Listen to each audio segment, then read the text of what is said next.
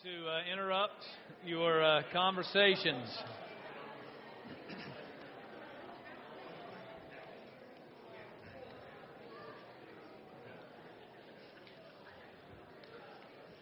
You know, sometimes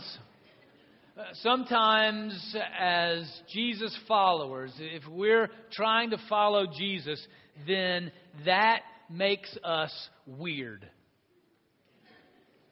Yeah, I just called you weird. Called myself weird too. Because if we truly believe that eternal life is real, that God is real, and we can live with God in this life and the life to come, and then we live like that is true, then it'll make us look weird. And it's something that we have to recognize. Because, as we'll see in our passage, the religious leaders in Jesus' day, they were trying to not look weird. They were trying to be like the others, to find ways to communicate and to believe things that would be more acceptable in the world around them. But we'll find that as we believe that eternal life is real, we believe that God is real, and that we can live with God in this life and the life to come, then we really live that way, that will look weird. Passage is in Matthew chapter 22, starting with verse 23. And this is part of a collection of teachings and interactions that Jesus has with the religious leaders of the day, the pastors and chief elders of his day. And Jesus is talking to those religious leaders because they are leading, in a sense, a church that is dead.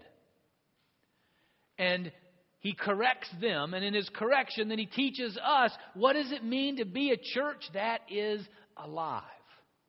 If these religious leaders had God right in front of them and they missed it, not only did they miss it, they were opposing him, then we need to learn from their mistakes and hear what Jesus is telling them so that we too will be a living collection of Jesus followers, that we will be a living church. So, this is one of those times that Jesus is interacting with these religious leaders, and we'll start with verse 23. It's on page 804 in your pew Bible, or you can follow along on the screen. Let's pray. Father, we give ourselves to you. We pray your Holy Spirit will open our eyes, will open our soul, will help us to hear from you and receive you, and you'll open our hands and lead our feet so that we will do and go where you've called us to. However you've called us and wherever you've called us to be weird, if that's what it takes to follow you. In the name of Jesus we pray. Amen. Verse 23. The same day some Sadducees came to him, saying, there is no resurrection. And they asked him a question, saying, Teacher, Moses said if a man dies childless, his brother shall marry the widow and raise up children for his brother. Now, there were 7 brothers among us. The first married and died childless, leaving the widow to his brother. The second did the same. So also the third, down to the 7th. Last of all, the woman herself died. In the resurrection, then, whose wife of the 7 will she be? For all of them had married her. Now, we'll read the rest of the passage in a minute, but just so you get a sense of what's going on with the Sadducees here. You know, they didn't want to be weird. They wanted to have beliefs that were, intellectually and culturally acceptable in their circles, And the resurrection wasn't one that was highly valued in their particular world, and so they didn't believe that people were raised from the dead.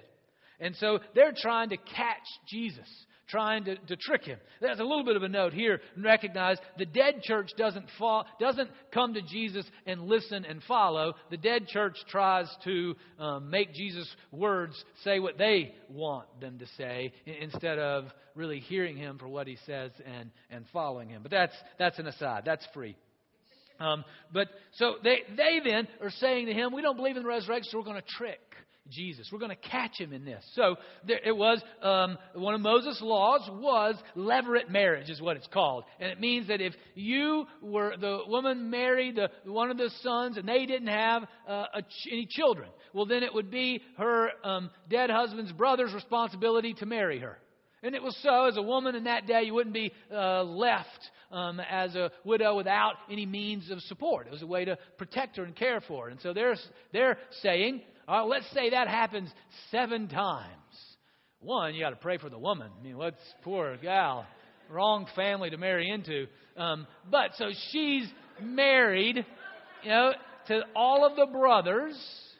And so what happens when, in this resurrection, what happens? Who's she married to in heaven? So that's the question that Jesus is left with, and how the Sadducees are trying to trick them, and how they're trying to make real what they hold to be true. What they believe to be culturally relevant and intellectually acceptable. So, it's all in their desire to not be weird. So Jesus then answered them. You are wrong, because you know neither the Scriptures nor the power of God. For in the resurrection they neither marry nor are given in marriage, but are like angels in heaven. And as for the resurrection of the dead, have you not read what was said to you by God? I am the God of Abraham, the God of Isaac, and the God of Jacob. He is God, not of the dead, but of the living. And when the crowd heard it, they were astounded at his teachings. So if God is real, if heaven is real, if our lives live according to that reality, if we're going to be a living church, living with God into that reality, then that will mean at times we, unlike the Sadducees, have to be weird in the eyes of the world. Because we're living according to a different reality. We're living according to the ways of God. We're living according to the ways of heaven. And that doesn't look normal in the eyes of the world. See, Jesus said the ways of heaven then are to be the ways we live on earth. So he said that means then that you're going to love your enemy. The people that hate you, the people that harm you, the people that say bad things about you, you're going to then act in such a way to bless them. That's weird. And that's the way of heaven. And if we truly believe that eternal life is real, that God is real, that heaven is real, the eternal life, then that means we're going to be walking in that way. We're going to be seeking to live that way, to love our enemies. It means we're going to forgive. 70 times 7, Jesus tells Peter one time. Yeah, that's weird in the eyes of the world. We understand that God created sexuality to be enjoyed between a man and a woman in marriage. And even if we enjoy sex outside of that, even in our head, in lust, Jesus tells us, well, that's committing adultery too. Yeah. That's weird in our world.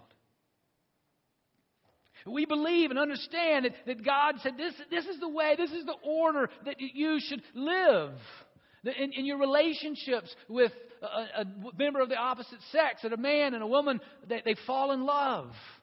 That then they get married. Then they move in together. Then they have children.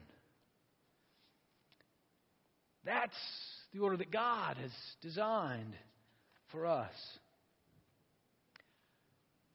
That's weird in the eyes of the world.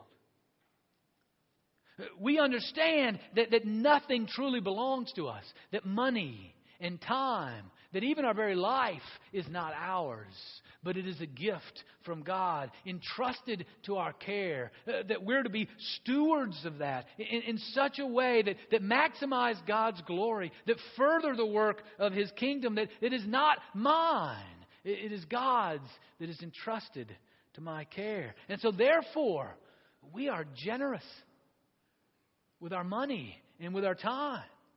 We're as we've been talking the last couple of Sundays, with our money, that means that we seek to give 10% of the income that God has given us back to the work of God's church. That's weird. I mean, your average human being in the United States of America gives a little more than 1% of their income away to anything. So for a people to say heaven is real, God is real, eternal life is real, we're going to live that way, and that means we give 10%? That's weird. And we give our time away, we give our lives away, because what we know is that the Jesus that we follow, the one who came among us as God in the flesh, who lived for us, who died for us, who was raised for us, showing us the way of resurrection, He's the one that taught us, that said, if you really want to live, then you give your life away. That's not what the world teaches us, but that's what He teaches us. That's what the way of eternal life is. And so we give our lives away and our time and energy, for the benefit of others. It's why, as a church, in a sense, you could say, we want to be a church without walls, and we pray that regularly. Well, it's like saying, you want to be a weird church, don't you? Yeah, we want to be. If that's what weird is, let's be weird.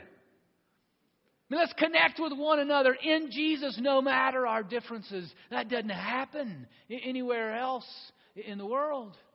When you bring people together of different race and ethnicity and different economic background, different country of origin, and you are one in Christ, that's weird in the eyes of the world. And that, as we just said, you serve like Jesus no matter the cost. That you take energy and resource and you put it so that you can bless those outside of your membership. That's unlike most clubs and groups in our world. And then finally, we want to celebrate. We want to celebrate in Jesus no matter the issues of our lives, no matter our circumstances, because we know that the joy of the Lord is our strength. We know that heaven is real, eternal life is real, God is real, and we want to live that out in our lives. I don't know if you've been on, if you stay on Facebook or any blog for any period of time, all of a sudden, man, all kinds of hate and anger and ill will come flying out.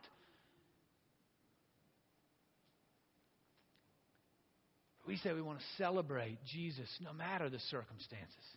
Even as we gather today and we remember those that have died, that have gone before us, through the grief and loss and through the tears, we rejoice.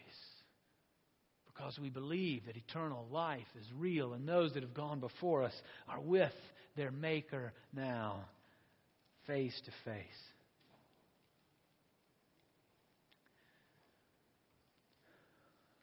We live like God is real. We live as eternal life is real. We live those out, and it might, unlike the Sadducees, make us look weird. And the biggest reason that the religious leaders in Jesus' day didn't want to be weird, Jesus goes right to the core of their issues. They really didn't know the Scriptures, and they didn't believe in the power of God in their lives. I mean, this, I think, is one of the most damning statements to religious people in all of the Scriptures when they ask Jesus this question, and then Jesus tells them, you're wrong. I don't know where you got this notion. I don't know where you got this notion. There's no such thing as the resurrection, because you don't know the Scriptures, and you don't know the power of God. Who led you astray? how'd you get so off base? And he answers her question about heaven.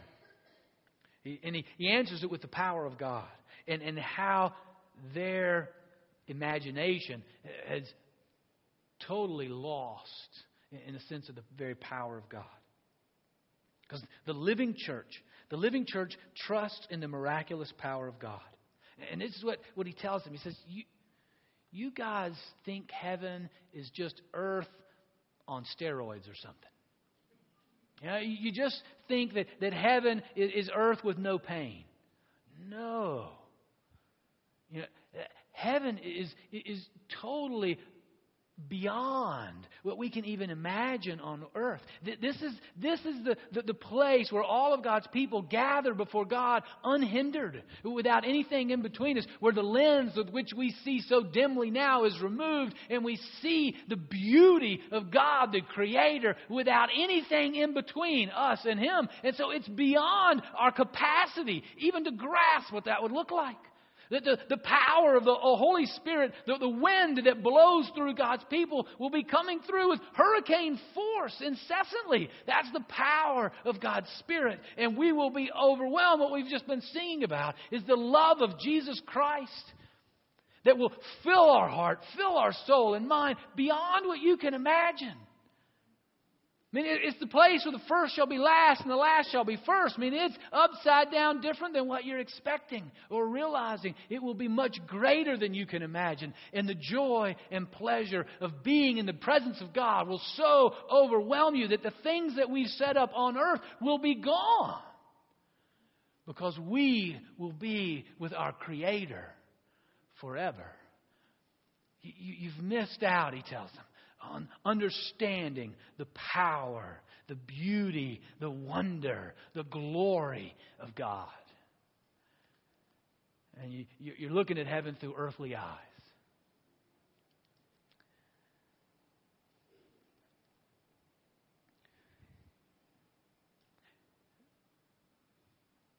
One of the ways of being weird is to trust in the miraculous power of God. And to begin to grasp what that means. So I asked one of my favorite fellow weirdos to come share a story. So Bev Graves, I asked you to come and just share a story. Bev's the director of Feast of Love, and wanted just to ask her to just share the first one. Okay?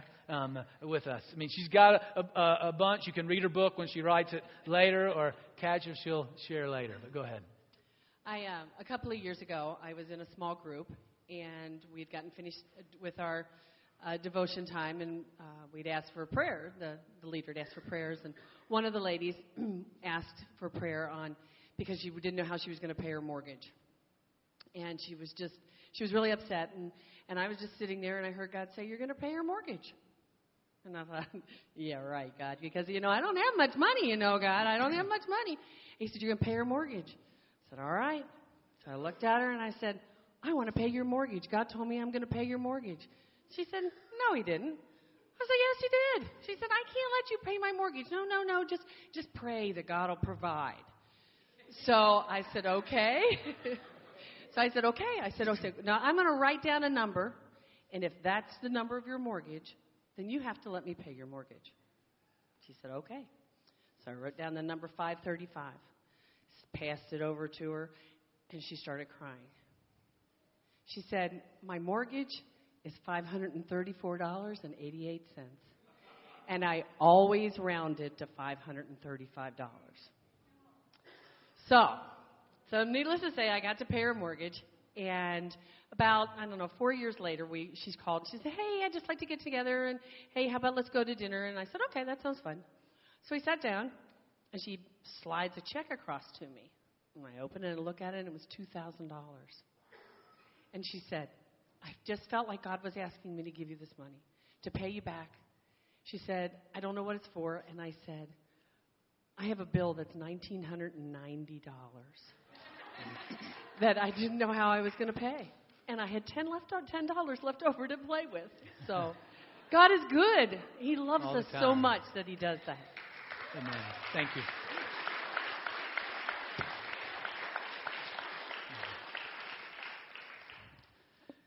Yeah, that's a weird story, isn't it? But that's the power of God that as at work that we can't explain, we can't describe that, we can't predict it.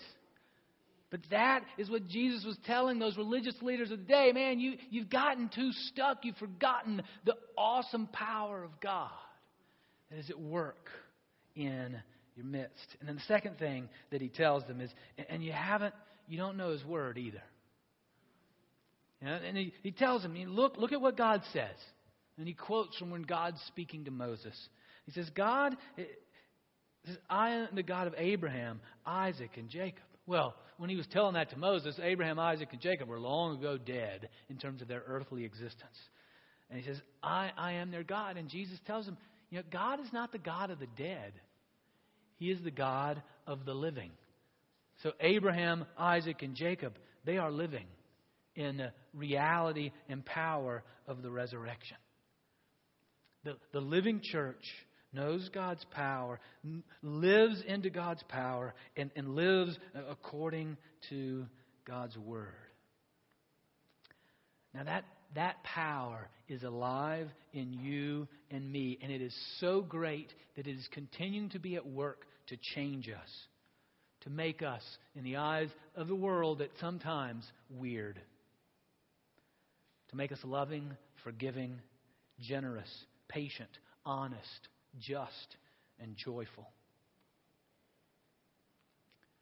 I'm wondering if you're struggling in some way because He's nodding to you. He's prodding you to take a stand. And that stand may be weird to you and even to others around you. He's calling you to love your enemy. And you don't want to. Other people will say you're weird, but He's calling you to do that. He's calling you at this stage in your life to go back to school, to take a risk. And that just looks weird to a lot of people. He's telling you, don't give up. Don't give up on your marriage. Continue to work on it. His power is that great. He may be calling you to step forward and admit your sin and to seek help. Everybody knows, man, you try to hide those things. You don't admit it. He may be telling you to stop spending your money on something because you got other places that it needs to be given. He may be telling you to stop having sex with the one who's not your husband or wife. He may be telling you to tell the truth in a situation. And it may be those situations make you uncomfortable or weird. But it's what the power of God is leading you to do and what you know His Word is calling you to do. Maybe a challenge for you is the way that, not unlike the Sadducees, you're not trying to trick Jesus, but you're wanting to follow Him, even though it makes you uncomfortable, makes you take a risk, makes you feel weird.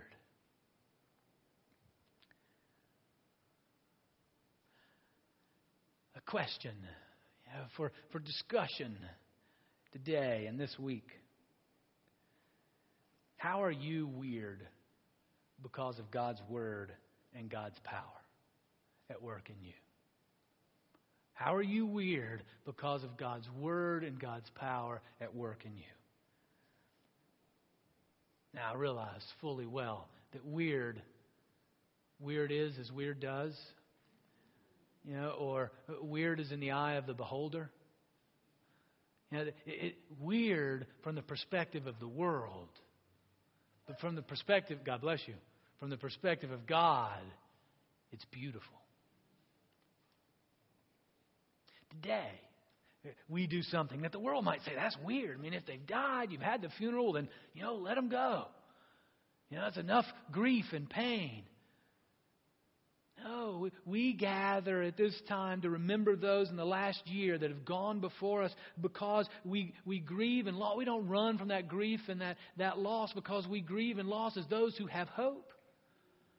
Those believe in the power of God and believe in His Word and want to act in that way. And through the tears, through the grief and through the loss, we celebrate. We can still sing because of the sure and certain hope of the power of the resurrection that God's Word tells us about and that Jesus has shown us in His own resurrection and the power of Almighty to raise us from the dead. Even as a witness to that resurrection. I was reading a book review on this book by Timothy Larson called The Crisis of Doubt. And what this guy did was he studied people who were intellectuals in the 19th century that converted to Christianity. And he wanted to know why. And one of the most common reasons that these folks converted to Christianity, that they came to follow Jesus, is because he saw that they would see how the church would handle death.